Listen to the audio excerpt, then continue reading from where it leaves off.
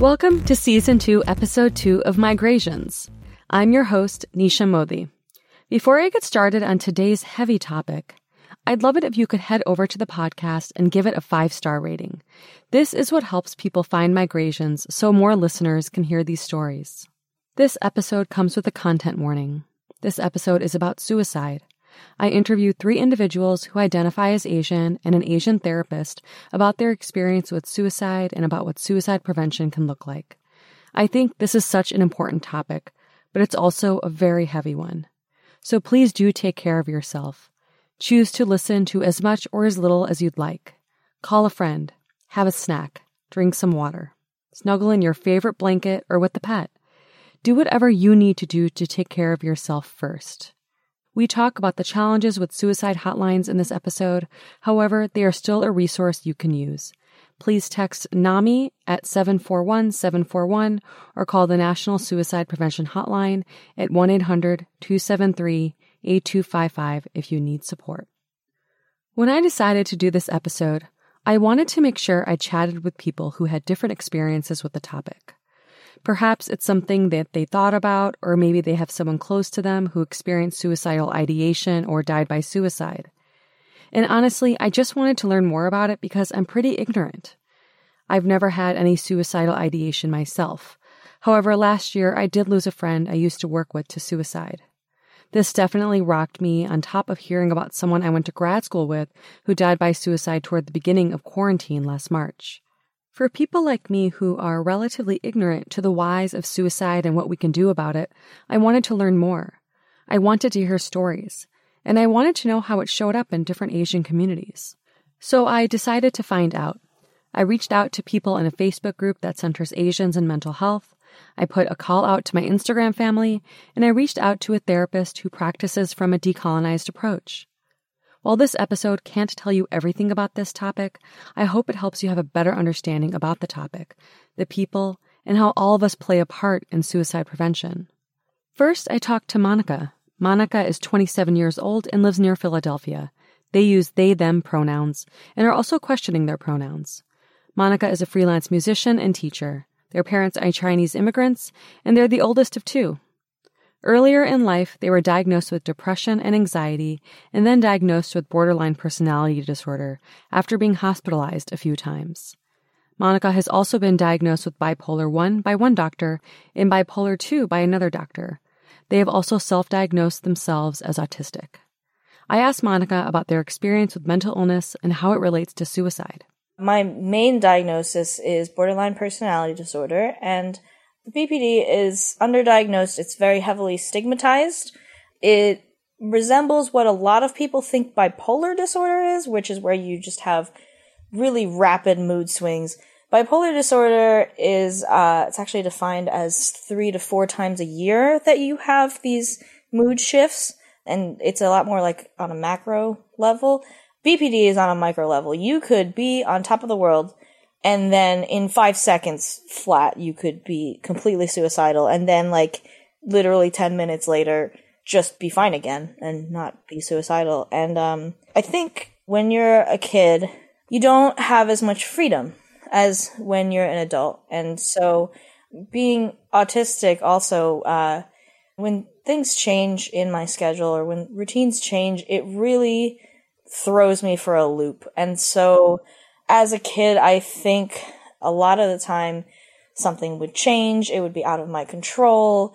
It might have to do with my parents. It might not have to do with my parents. It might have to do with school, which was very important to my parents. And that change would just be overwhelming for me. And it caused me to be suicidal pretty much every day from when I was 10 to, when did I live in Ohio? 19? 19? 20? 19? 19. So roughly 10 years. And when I became an adult and I moved out on my own for the first time, I was able to set my own schedule. I had a pretty flexible job, and I had a lot of control at my job over what I could do. They were very nice to me. And so for the first time in my life, I felt like I had a lot more control over my life when I moved out of my parents' house. And there was a day when I was living 8 hours away in Columbus, Ohio. I'm from Philadelphia, where I realized I was just depressed and not suicidal. And I think it's because I was able to have more control in my life.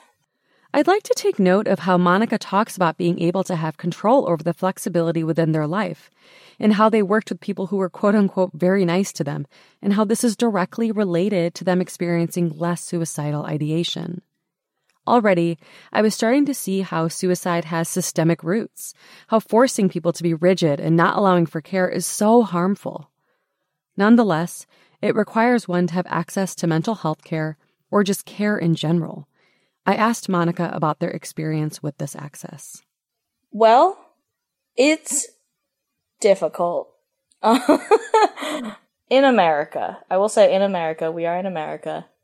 It's difficult because there's this vicious cycle of most people who have mental illnesses tend to not be able to hold steady jobs, which means they, may not have insurance, or if they have insurance through the government, it still doesn't cover everything.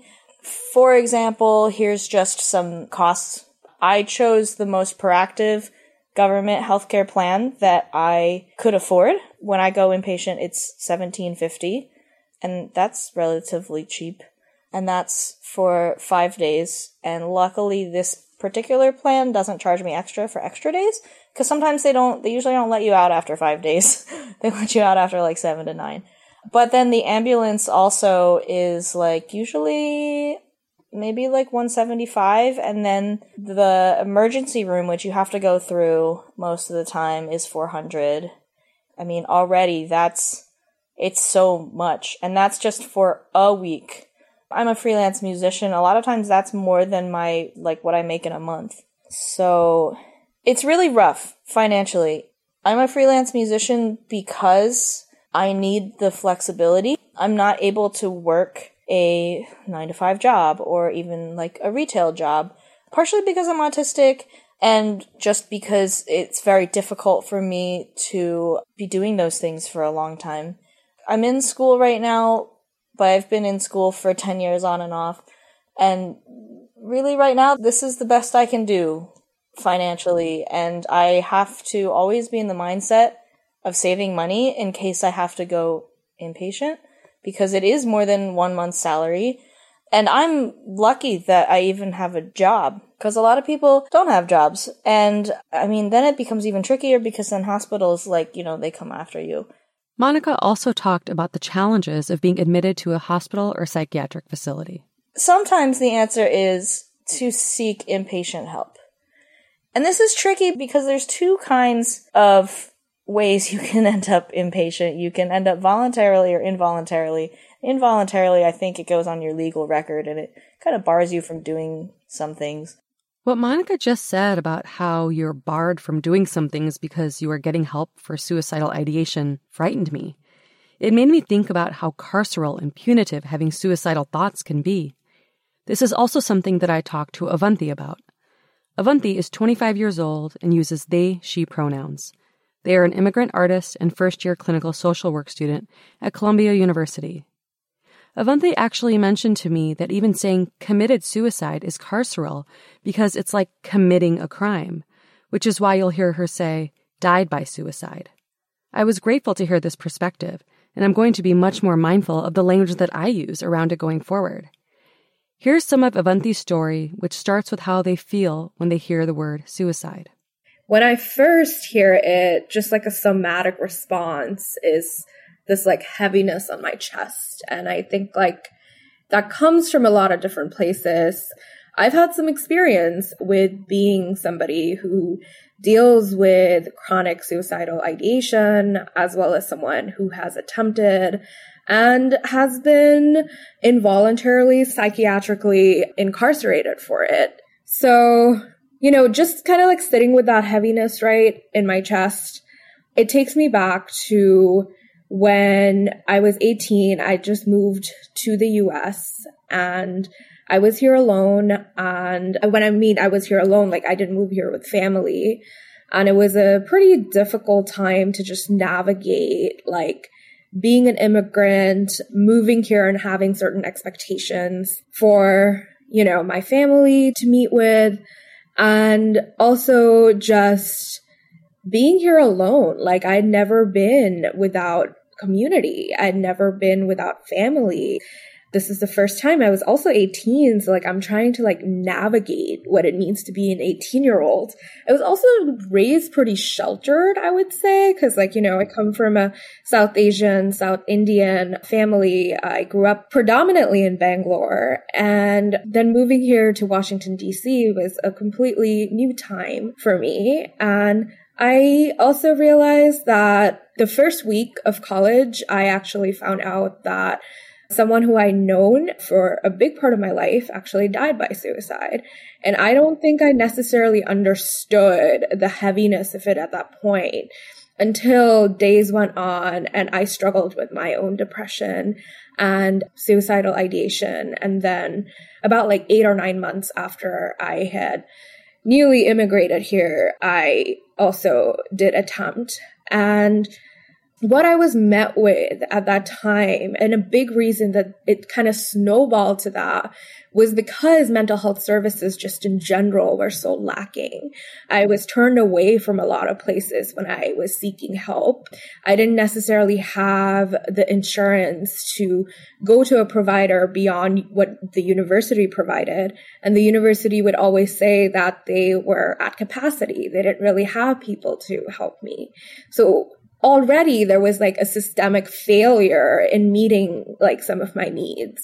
And then it led to me having an attempt and then people telling me, oh, we'll take you to the hospital. This is where like you'll get the help you need, but not really explaining what that meant. Like, what does it mean to go to the hospital for like a psychiatric issue, as well as like, what does it mean to go to the hospital right after you have had an attempt? Like, nobody explained that to me. But then I actually had the police literally take me to the hospital.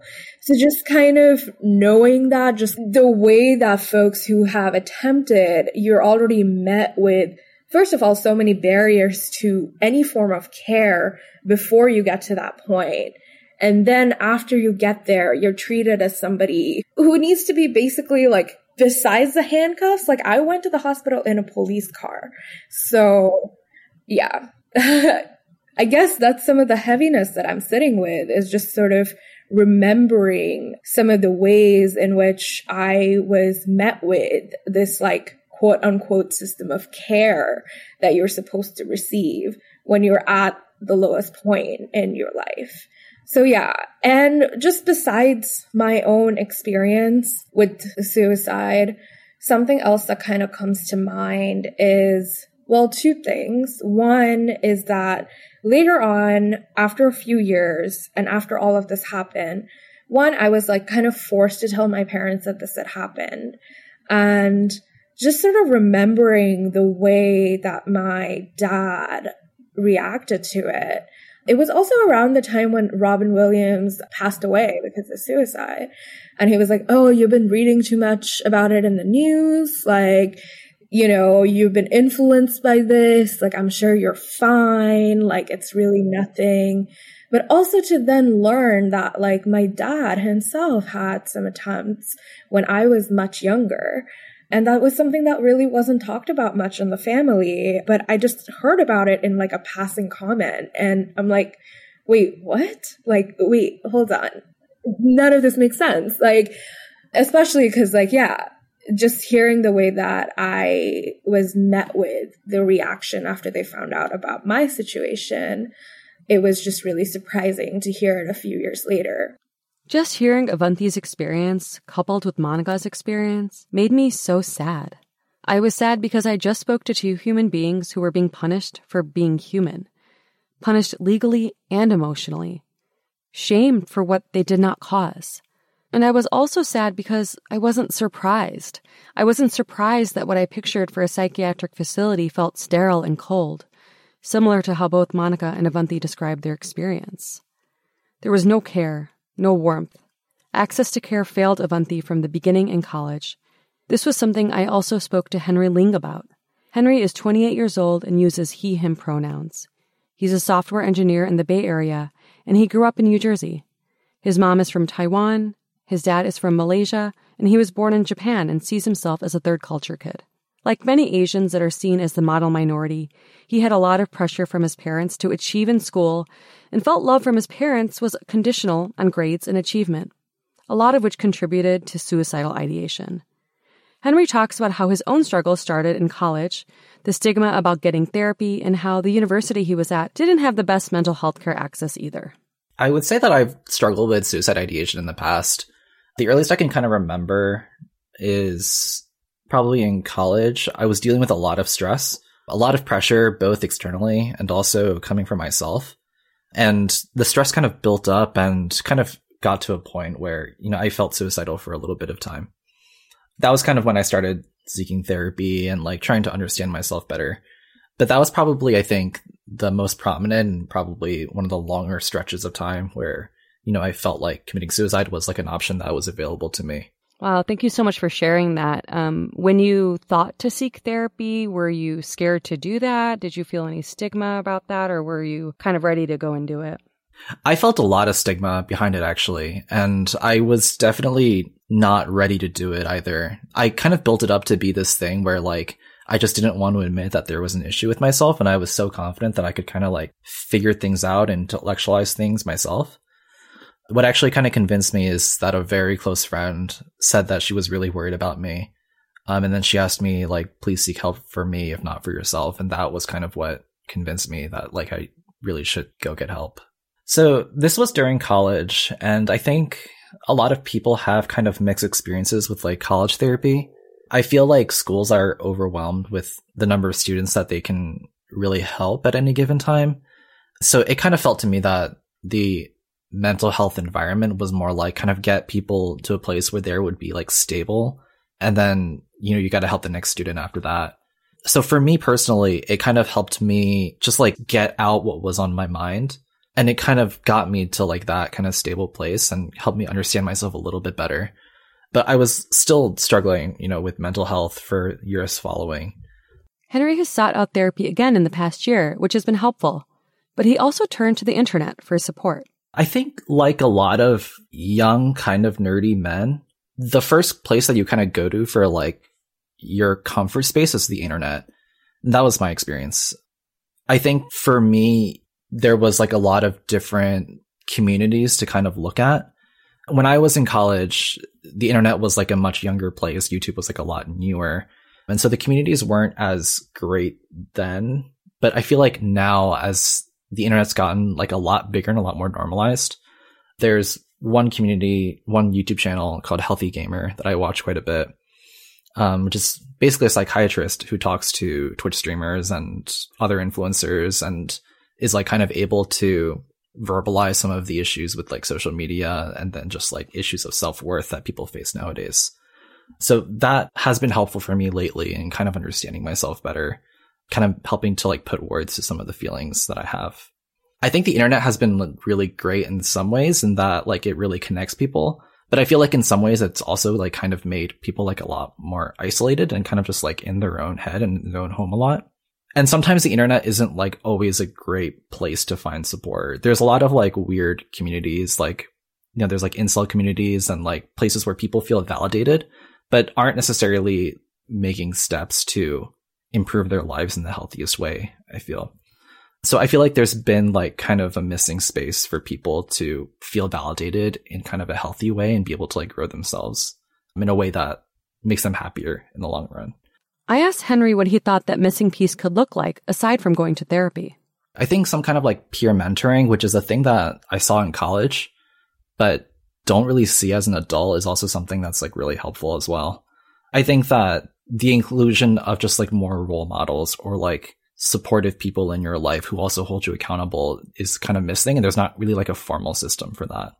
Yeah, definitely. And like people who don't feel like you have to be in competition with them, because there's so many instances, like especially in school and then even in, jobs where there's this feeling of competition. So to me, mentoring isn't about being competitive. It's about validating that lack of self-worth people often feel. It's about validating that like we're in this together, essentially. That's a really good point. I think that there's like a lack of people who you can kind of say like have your best interest in mind.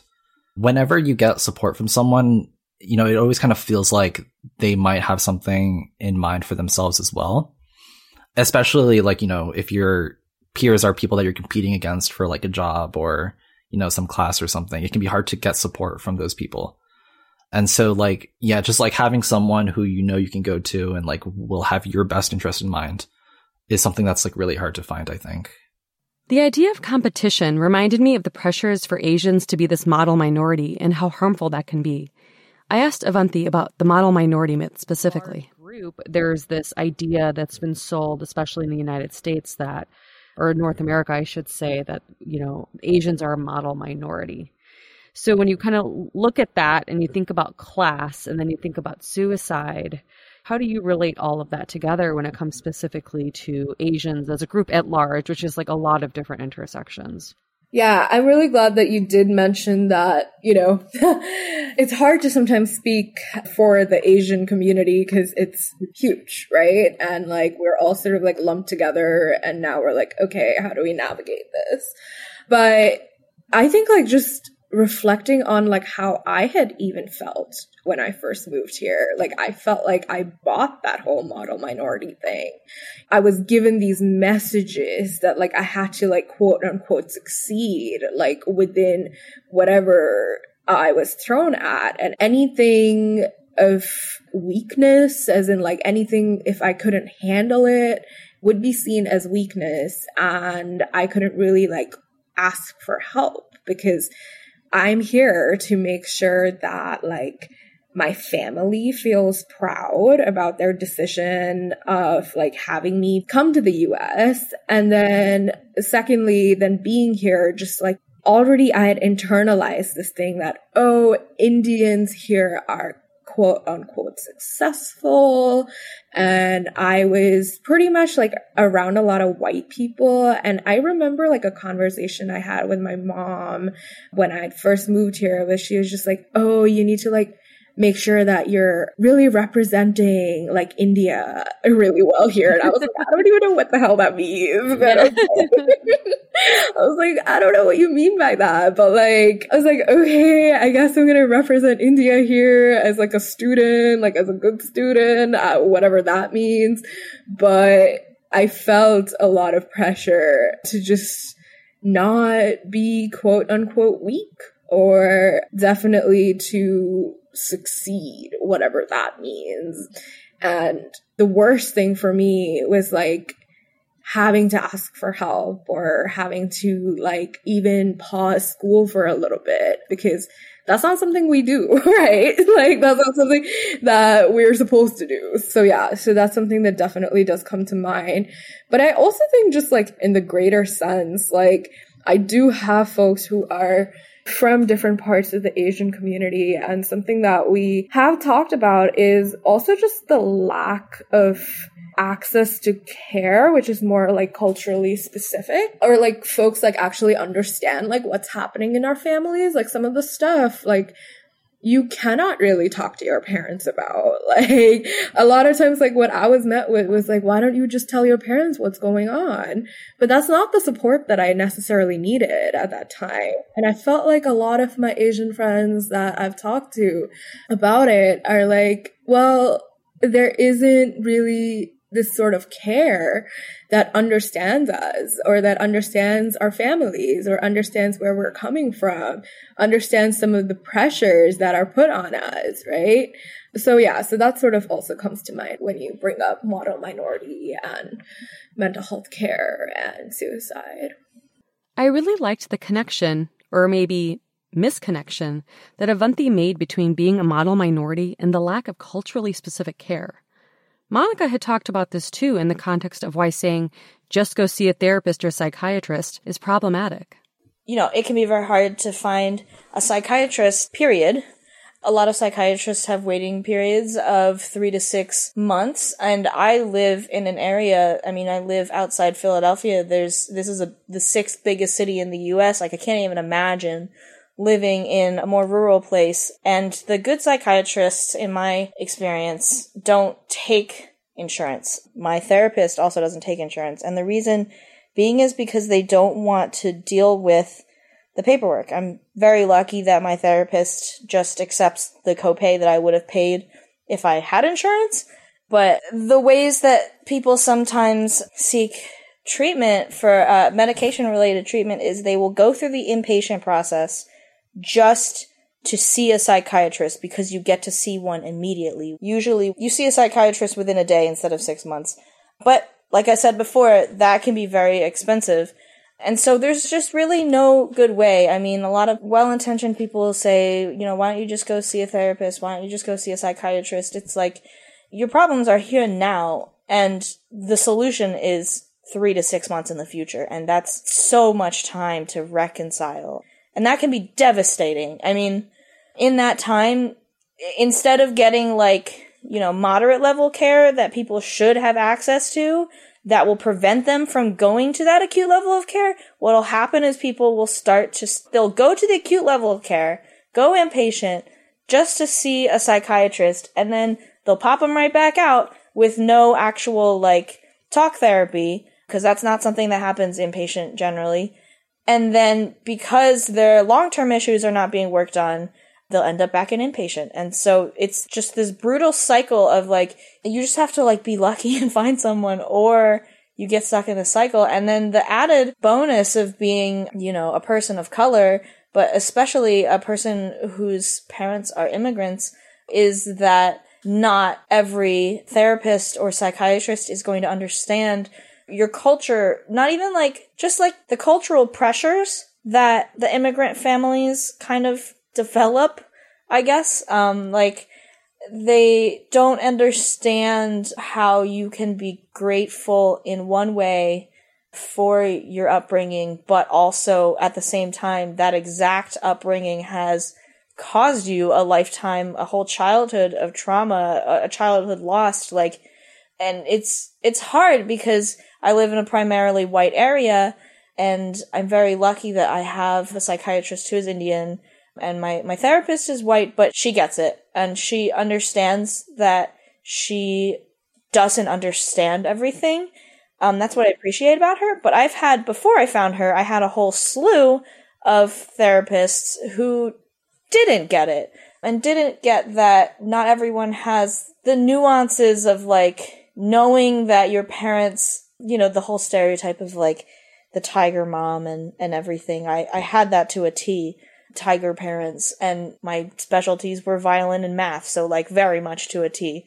And people don't understand, like, therapists ask me like, well, why did you do it if you didn't want to do it? And I'm like, what do you mean? Like, I had to. And it's a little bit like dating. You want to see if it'll work out, but then when it doesn't, you're like, damn, I just spent 3 months and all that money on that one therapist who really didn't get me. And now I gotta start over with someone new. And it's costly financially, but also emotionally. What Monica said gave me pause. It made me take a deep breath at how exhausting and trying it is just to get help without bankrupting yourself. And it made me think about other ways we can help each other. I asked Monica what a friend can do to support someone in need. If you're talking to someone who is having those feelings, asking them, 1, if they're safe, 2, if they want to talk and you just listen, if they want a distraction, or if they want advice. And I think distinguishing, like making sure you know what your role is in the conversation is super important, because if someone is trying to open up to you and they just want someone to listen and they don't want advice, like it can be very damaging to hear, like, even if it's, you know, well-intentioned advice, sometimes that's just not what they need. I really like that set of questions. Do you need me to listen? Would you like advice, or would you like a distraction? Oftentimes, especially if someone is talking about suicide, it's easy to fall into urgency or savior mode. We might feel it's our responsibility to save them, but I think it's our responsibility to care. And caring means listening, it means offering options, it means asking for consent, something I'll talk about with therapist Melody Lee later in this episode. Not only can this be comforting to the person who is coming to you, I think it can be empowering. Care can be as individual as it can be systemic. After all, there are so many systemic factors that are at the root of suicide in the first place. I asked Avanti what they thought about it and what they think about suicide prevention. Like, we need to talk about systemic issues that create the need for folks to feel or struggle with some of the mental health issues or mental illnesses, or like a need that's just not being met. So like, we need to think about that to begin with, which is not necessarily addressed. A lot of it now is also just lack of access to any form of care. And that doesn't only mean within the mental health industrial complex, because the type of care that's provided there is also adjacent to policing, or it is adjacent to being harmful, or it is harmful itself. But also a lot of like lack of connection to traditional practices, or the lack of being able to be a part of community, you know, as we just talked about, within operating from like a model minority concept, right? So it's a lot of different things, which has just made us more disconnected and more alone. And when it comes to more of the mainstream suicide prevention work that's being done, which is around hotlines or nonprofits, a lot of it, again, caters to this like individualistic idea of care. And most of the times, the only solution that's given to you is wait, like what you're feeling right now isn't as bad. So, you know, we'll just try to like hold you off, or like go to a therapist. And I can talk a little bit more about why that's also a very harmful response. Or B is like, okay, it's gotten really bad to a point where somebody has made an attempt, and the only form of care that you're met with is either being involuntarily hospitalized. And again, just going back to like how that's also done, you know, you might even have police contact, especially like if you're like Black or brown, there is a chance of police contact being a part of that equation when you are actually trying to access care. So prevention to me is essentially non-existent, because there's just so much that needs to go into prevention that folks are not necessarily focusing on. Also, just building stronger communities, and even like just thinking about like, okay, if somebody is suicidal in your friend group, you are still going to defer to some of these resources because that's the only thing that's out there. But that's not necessarily going to really help somebody, because even after somebody goes to a hospital, like statistically, I can't remember the specific months after coming out from the hospital, but there is a time frame which is actually the highest chance for somebody to die by suicide. The hospital really doesn't do much. So there needs to be a layered conversation around like what prevention work is. And to me, I think that it's really important to root it within the principles of abolition, within the principles of community care, and within the principles of actually looking at care like way beyond going to a therapist. And just to touch on the fact of like going to a therapist as a solution that a lot of people give. One, therapists are not really either equipped to help somebody who's suicidal, because they're also going to default to some of the resources that are already existing, which are already harmful. And two, access to therapists is not something a lot of people have. And therapists also could be very harmful as being entities who are state adjacent or do practice policing in their own way.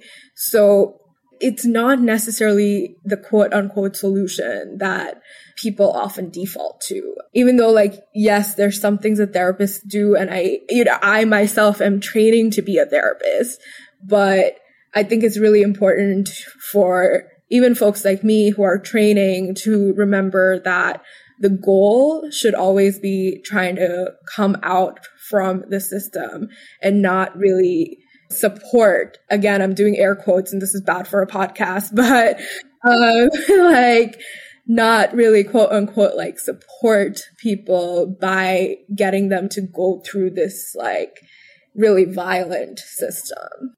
Avanti made so many incredible points. While, as she said, she's training to be a therapist, Avanti hopes to disrupt oppressive practices, including the professionalization of care, and hopes to envision a world rooted in the principles of abolition, joy, and community care. And I am all for this. Which leads me to the conversation I had with therapist Melody Lee. Melody Lee, who uses any pronoun, is a colony-born migrant and diasporic settler on Turtle Island. They are a queer therapist of color, mental health liberation activist, and keynote speaker. They founded Inclusive Therapists at www.inclusivetherapists.com, a social justice-oriented mental health directory and community that celebrates and centers marginalized communities, especially the BIPOC and LGBTQIA Two-Spirit Plus intersection. Melody offers collective care and education focusing on decolonizing mental health and healing racialized trauma. All I can say about this conversation is that Melody modeled the type of therapy and truly just support that I feel is missing from the conversation. Let's just say that at the end of our conversation, I was so relaxed and comforted by their level of care, thoughtfulness, and decolonized approach. Hi, Melody. Thank you so much for being on Migrations. We're so honored to have you here. Can you just start off by telling a little bit about your story and, how you came to do what you do and be who you are? Hi, Nisha. Thank you so much for having me. Such an honor. My story leads back to me and my people. And my people is from a place called Hong Kong. And I was born and grew up in colonized Hong Kong while it was a British colony up until 1997, which surprises people because when we talk about colonization, a lot of times people think it is something historical or ancient, but actually this is very recent. And so my lineage story is I'm from a lineage of fisher people before our habitat was destroyed through colonialism. My paternal name means child of the tree. My maternal name means forest. And so forests, trees, being with the land and nature is something that is in our name, in our souls and spirits. And when the British colonized Hong Kong, there is drastic exploitation, not only of people and labor, but also of land and resources. And in that destruction, I'm remembering when I first made this connection that what replaced our trees, what filled in our water is buildings, concrete. So Hong Kong became a concrete jungle that was used as a trading port for the British. So I remember vividly making this connection. If trees are so important to our lineage and that was destroyed and tall skyscraper took their place, what is that impact on the well-being and the mental well-being of me, my relatives, my ancestors? Which does tie into the conversation we're having today about suicide, because I have close family members that committed suicide. And one of them is my aunt that, content warning, suicidality, jumped off a building. And so for me, that is a very direct way of seeing what happens when we are disconnected from our ways of being and are forced to survive and are expected to thrive in these environments that are dehumanizing and also where the soul and the spirit has been sapped and there is attempts of erasure of our cultures. So that is just one example of actually several examples of suicide in my immediate familial circle. Wow. Yeah, the connection there between the lineage and between that and what happened is so strong. And I had chills in my body when you said that.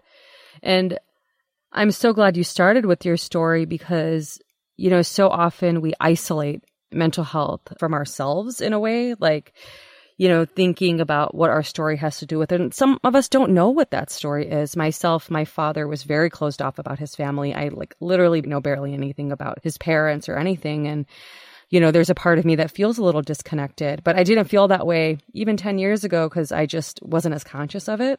Though I realized that has probably affected me and affected the little home he had in the middle of Mumbai to me sitting in Los Angeles right now, So I really do appreciate that context and talking about how the topic of suicide is so close to you and talking about the colonization of Hong Kong directly and how that's related. And then it also makes me think about how within different Asian communities, which of course are like a lot of communities, it's not just one. Asia is a very large, nuanced continent. It does make me think about how mental health is stigmatized. It makes me think about the ways colonization has affected our mental health. So how has that shown up for you in your professional and personal practice? When I think about my personal practice, I start from the place of self, like who is the self that's entering into the practice? And through the process of, colonialism, and I know that many of, folks listening today, people with Asian backgrounds came from colonized places. And I first had to learn and to understand how that shows up in me, how I embody that.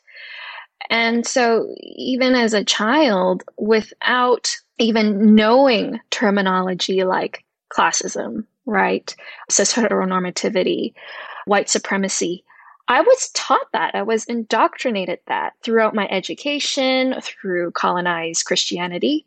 And I not only internalized it, but I essentially worshipped it. I worshipped Eurocentric ways of being. And that is what me and my people had to do to survive, right? This is historical and intergenerational trauma. To embody white supremacy in a non-white body. And so I carried that with me into school, learning to become a therapist, where I was trained in a very so-called Western way of Eurocentric ideology, curriculum, colleagues, professors, majority white. I think that's many of our stories. And so I didn't really have space to unpack, heal, and dismantle these harmful ways of being within myself. And so my journey towards decolonizing my practice, decolonizing mental health, has been firstly a process of reckoning what I've internalized and seeking healing in community. And sometimes that requires folks that are a little bit further on along in the journey to hold up a mirror and say, hey, Mel, did you recognize this? Where is this coming from? And the most healing thing for me, and this is connected to what you're sharing, Nisha, is going back to the stories. That colonized mental health care focuses on the symptom and diagnosis and pathology, whereas decolonized perspectives, and this is something that my kin Gabe Torres talks about a lot, is returning back to the story. How we've always known how to care for one another, tend to one another, and to connect by sitting around a fire or sitting around food and sharing stories. And as I was doing that more in community, then I started to get it. I started to go, oh, this is connecting. And I started to also become critically minded towards what I've studied, the ways that I've practiced, and the ways that I uphold and perpetuate harmful colonial ideology as well. So I'm still very much on this healing and dismantling journey, and also with reconnecting, reclaiming ways of healing that are native or indigenous to me and my people. I so appreciate you talking about your story, because I feel like there's this narrative that therapists don't, put their personal story in the situation. Like there's this almost like I'm talking to this objective robot or I don't know, something, and I've often felt that it is such a colonized perspective. Even myself as a coach, I cannot help but talk about my story. It's almost like, how else can I relate to you unless I talk a little bit about myself? And it makes me think about therapy in general and how decontextualizing ourselves can actually be harmful to who we're working with. Yes, 100%. And when I ask myself, why are we taught in this system to be unbiased, non-judgmental, which are complete myths? It's impossible for human beings to be non-judgmental and unbiased or to be blank slates. What is the original intent? And the intent is for providers to uphold positions of power, because the less that service users get to know our stories, meanwhile they're sharing theirs and their most vulnerable parts, then wow, that really elevates the provider's position of power and also puts us at risk of violating or exploiting our power.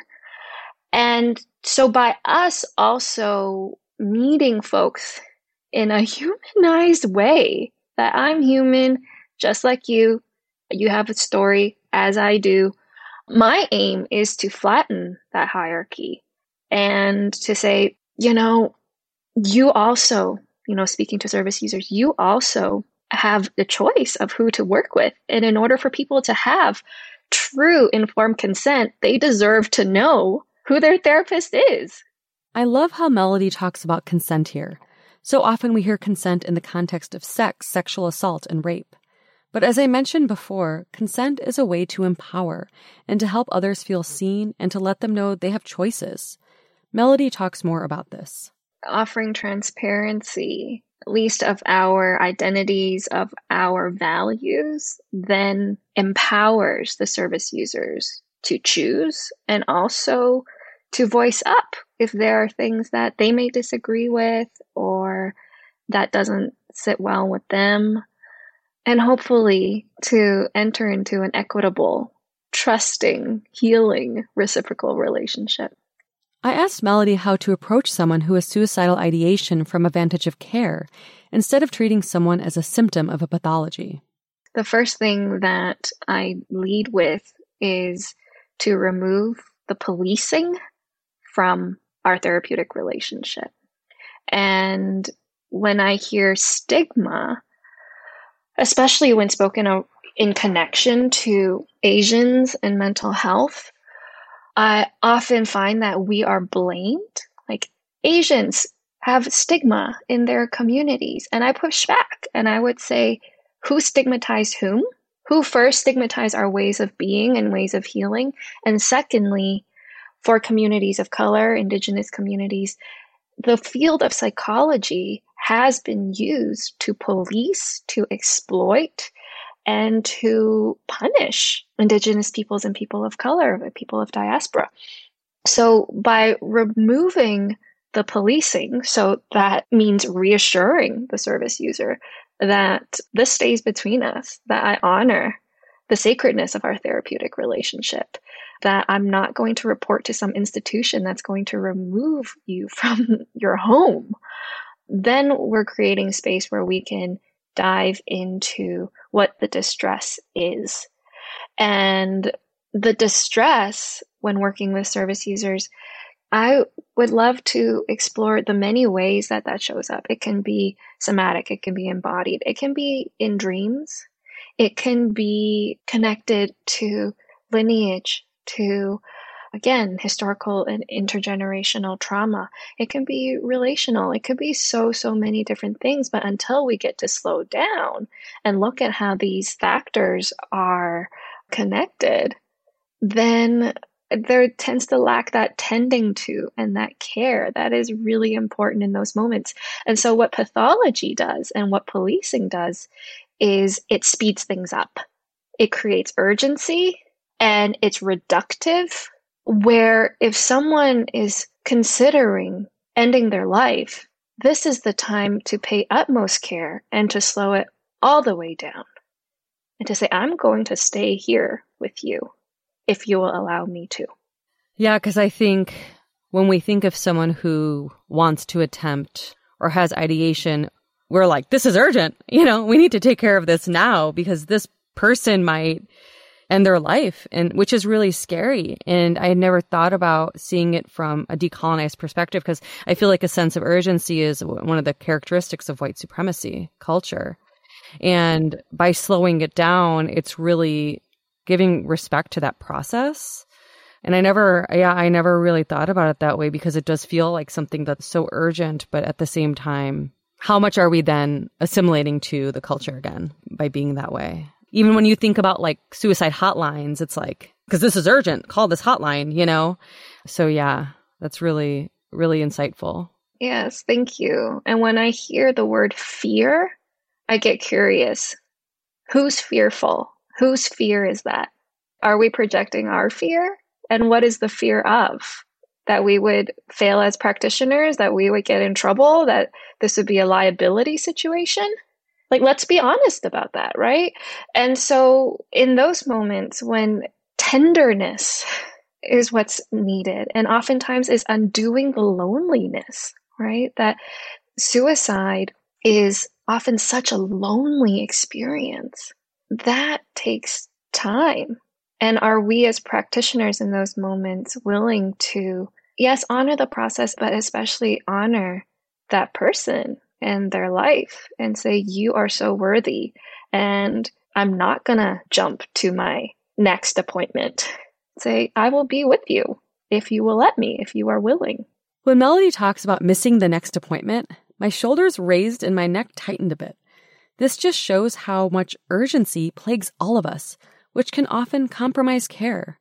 I asked Melody more about how suicide prevention can look from a decolonized perspective, especially as it relates to community care. I love that question. I love talking about community care.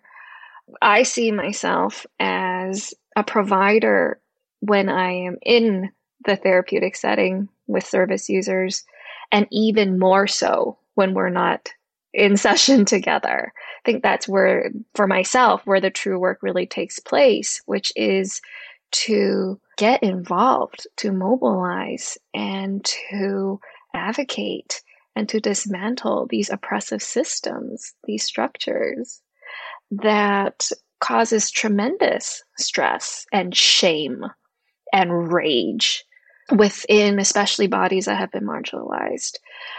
And so that's part of the work is, advocating for land back, Indigenous sovereignty, Black liberation, LGBTQ plus justice, disability justice. Like, if these liberations unfold and manifest, then wouldn't we just all feel a lot better?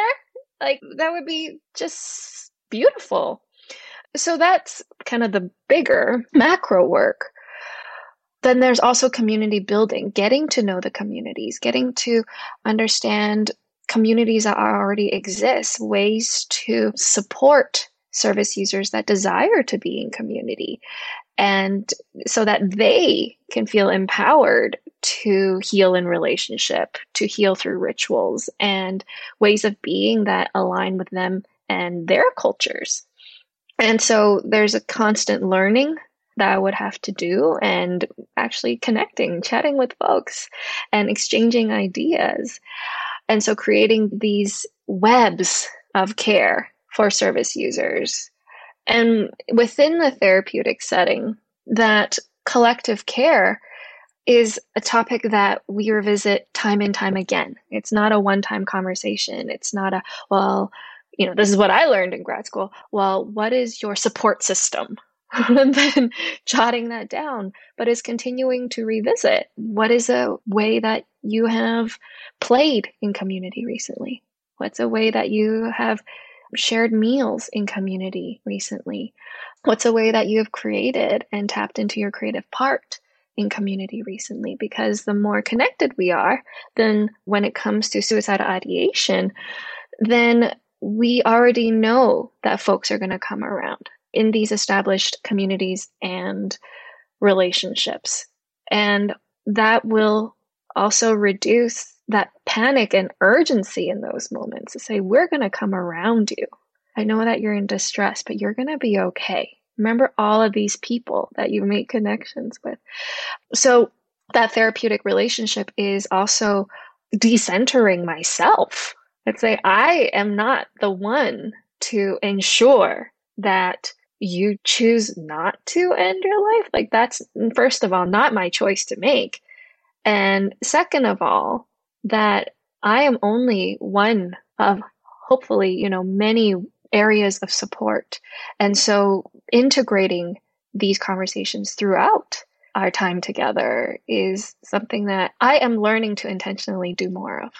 I also asked about the stereotypes of the tiger mom and the model minority myth in relation to so many Asian cultures that have a history of being more collectivist.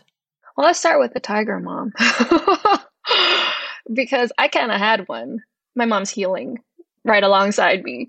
So when cultures and peoples are exploited, that creates a sense of scarcity. And it's a true scarcity. There is just less to go around when people in power hoard, right? Which leads to competition, which is one of the symptoms of colonialism. And so when folks through Western lenses look at Asian cultures, many East Asian cultures, I'm speaking for me and my people, thinking, wow, they are so competitive because we have to be. Schools are competitive. Everything becomes competitive. Even things that are supposed to be soul nourishing, like music becomes competitive. Art becomes competitive. I remember that from my upbringing in Hong Kong, where I did an art project that I really liked, but I didn't think the teacher would like it. So I scrapped it and created a new one that I think they would like better, but it really wasn't for me. And so we also see that there is a much higher rate of children and teenagers that, unfortunately, I want to put this sensitively, they're not equipped to cope with these highly competitive situations and cultures and do end their lives, right? And this, unfortunately, I'm more familiar with, East Asian cultures, but it's prominent and it's problematic. Competitiveness also leads to bullying, for example. And so that also turns into parenting. So parents become competitive. And so when I hear these stereotypes, I become critical and I go, how did this begin? Have our people always been this way? Is this a virtue and a value? And I have to push back and go, this can't be a virtue or a value because this actually causes ruptures in relationships. It causes ruptures between one and self and our well-being. So this isn't something that we wanted. How did this begin? So the model minority myth is kind of a whole big other topic. And I will just say that I have a lot of compassion for Asian siblings, relatives, kin that have been pressured or expected or demanded to ascribe to the model minority myth. And that I do not shame people. I come with compassion and go, I get it, that you also have to do this not only to survive, but also to remain in connection with your family, with your communities. And I wish for liberation and healing for you so that we can have more authentic relationship with ourselves and one another, and also, multicultural interconnections as well.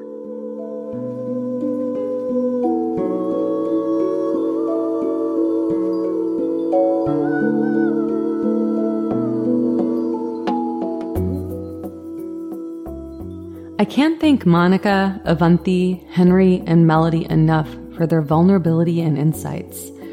That conversation I had with Melody at the end truly summed up so much of what others were saying they needed from therapists, whether it was explicit or not. This also reminded me of a conversation I had with Dr. Jennifer Mullen from Decolonizing Therapy. I interviewed her for my Healing and Justice newsletter, The Healing Hype. I'll leave a link of the interview in the show notes. I have been lucky enough that therapists I've seen are therapists of color who've also shared parts of themselves with me. But these conversations really made me wonder about what hierarchy and power they still held while being in their role. And all of this makes me think of how so many people are dealing with not feeling worthy, mental illness, having to save all of their money just in case they have to go to the hospital, which might end up being harmful to them anyway. It is daunting and terrible, and this is how we have to find big and small ways to decolonize, which ultimately starts with looking at existing structures, questioning them, and having conversations with each other about how we are taking action within ourselves and with others to dismantle it. And of course, how are we healing on our own and in community from the intergenerational trauma we all inherit, one way or another, from white supremacy, capitalism, and colonization? For me, this looks like learning about my own internalized colonization, listening to BIPOC, queer, and disabled folks, and supporting others in their healing process. With that being said, I invite you to check out my Healing and Justice newsletter, The Healing Hype, where I ponder, provide advice, meditations, and several workshops a year for $12 a month or $120 a year. Head to www.thehealinghype to subscribe. And if you'd like to explore working with me one-on-one, head to my website, nishaland.com, and click Work With Me. I'd love to chat with you about how I can best support you or refer you to someone who might be a better fit. Like I said, I'm here to support you and also offer my own experience because I'm not better than anyone. I just want to care and be in solidarity for healing and liberation. I said it before and I'm going to say it again. If you enjoyed this episode, I'd love it if you can head over and give it a 5-star rating. Thank you so much to my creative talent that helped me on this episode. Thanks to Tiffany Wong for your help with the Migrations cover art. Thanks to Shin Kawasaki for the Migrations song, Find Another Way. Music was also provided via CC Mixture by Airtone with the song Resonance. And thank you to Quincy Surasmith for editing this episode. And of course, I want to give a shout out to my $20 a month and above Patreon patrons. So thank you to my brother Shaleen, Gina Manila, and Dahlia Guérin for your generous support. Thanks to all my Patreon patrons. Remember, you could support this podcast by going to www.patreon.com/migrations. This is Nisha Modi, and I'm signing off with the most tender and loving care for all of you, my listeners. Thank you so much for listening, and I'll see you next time.